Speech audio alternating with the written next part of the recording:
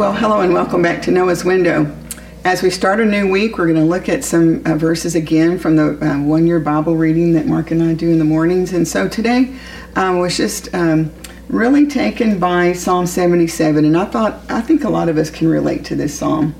So I want to read just a part of it, and then we'll talk about it a little bit. So in Psalm 77, jumping in verse 2, the psalmist says, "When I was in deep trouble, I searched for the Lord.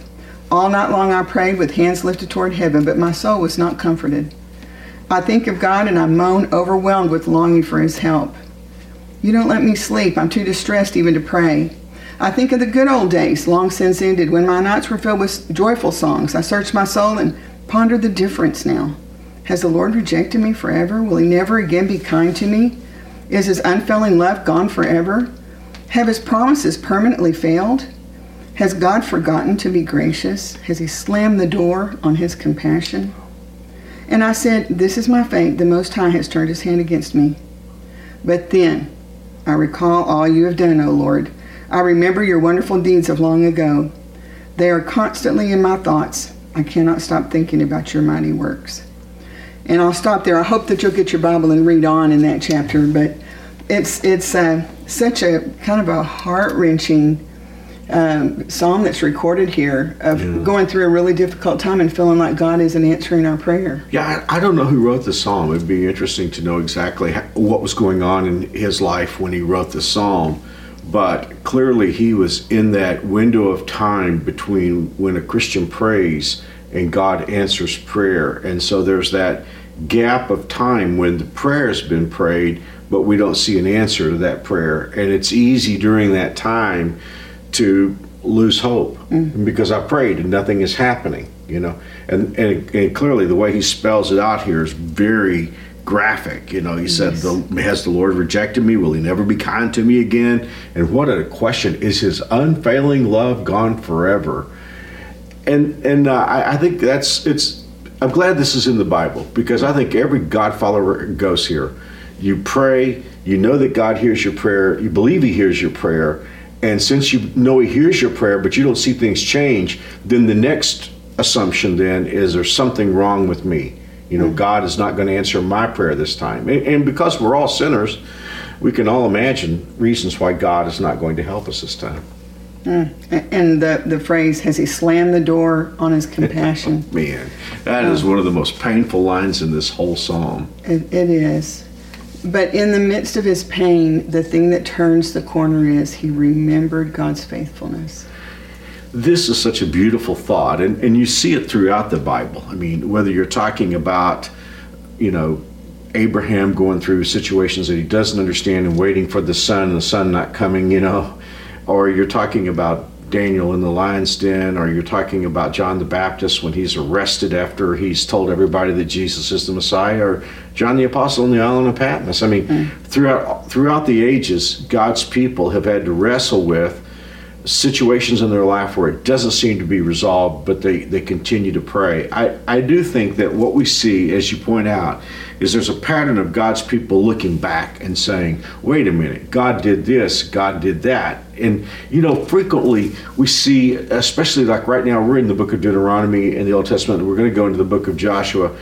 Oftentimes Moses and Joshua are just continually reminding the things that God did. And after a while, you're like, well, surely they know this by this point. Well, Joshua and Moses knew what God had done. He wanted to remind them so that when they got into one of these gaps between when they prayed and when the answer to prayer came and nothing seemed to be happening, they would remember that God had been consistently answering their prayer. It reminds me of the verse that you shared with us at the 500th episode of God's always kept his promises, every single one he's made. And the other thing this reminds me of is that song that you love from Brooklyn, where the song, it's supposed to be God speaking to us. How many times? Yeah. How many times do I have to show myself for you to know how much I love you? Yeah. Over and over again. Yeah, that is so true. This is just a personal thing, but of course you lived it with me, so it wasn't just me, it was both of us. But when we go back to when the church was relocating, which that was really kind of an 8-year process from when I started looking for land to when we had our first service out there in 1999, most New Springers, if you've been with us, let's just say 5 years, have heard me tell the story of the miracle of how God helped us acquire the land. But it was a long, long road, and there wasn't just single impossibility. There were like impossibilities, and it was also strewn with many disappointments. We didn't just start there. We had been through a lot of other. Oh, there were so many times we just thought, "Is it ever going to happen?" It looks like it's not going to happen. But I will tell you this: one of the things that carried me through those moments where there were so many impossibilities, I said, God wouldn't have done the miracle to help us get the land if He wasn't going to help us have a church building out here. And that would kind of pull me out of the dumps when I would remember that. And I think that's what the psalmist is talking about. And it reminds me also of what you've always talked about God's timing, because He's always right on time. Oh, yeah. And He is going to keep His promises. Maybe the answers we get aren't exactly what we pictured, but there is answer. And it will come right on time. And God is always good. He's always good to us. Oh, yeah.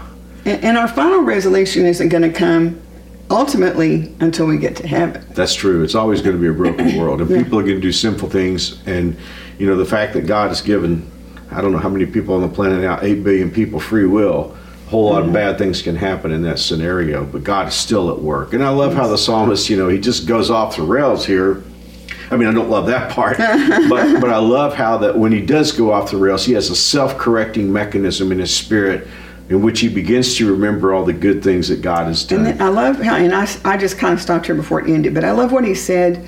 I remember your wonderful deeds of long ago. They are constantly in my thoughts. I cannot stop thinking about your mighty works. And that goes back to our thoughts we choose. Yeah. We choose our thoughts. Yeah. And if we choose to focus our thoughts on how good God has been to us and how many times He has rescued us before, then it will help us to sail through these choppy waters that we're going through.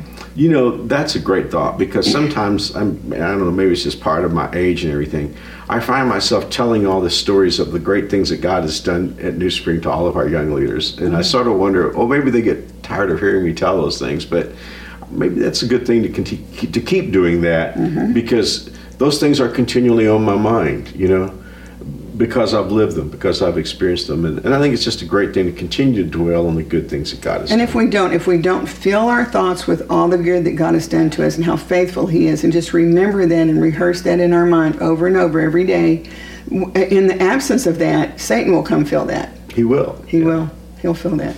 Okay. Well, I hope that's a good challenge for you today. But as we close, Mark, would you pray for us? I will. Father, first of all, I want to pray for everyone who is where this psalmist was.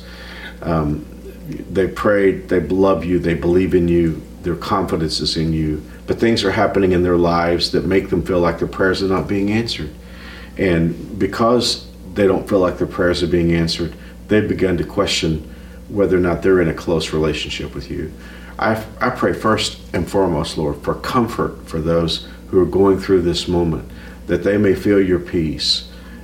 Father, I just pray that we will remember that you're always at work, and that your promise of Romans 8:28, in all things you work for good. I pray that we'll feel that today. And then, Father, help us to be continually rehearsing in our minds the good things that you have done, because we know that thankfulness and gratitude, as we saw last week, so precious and important to you. And on top of that, it's good for us. So Lord, let us never get bored remembering your answered prayers in our lives. In Jesus' name I pray. Amen.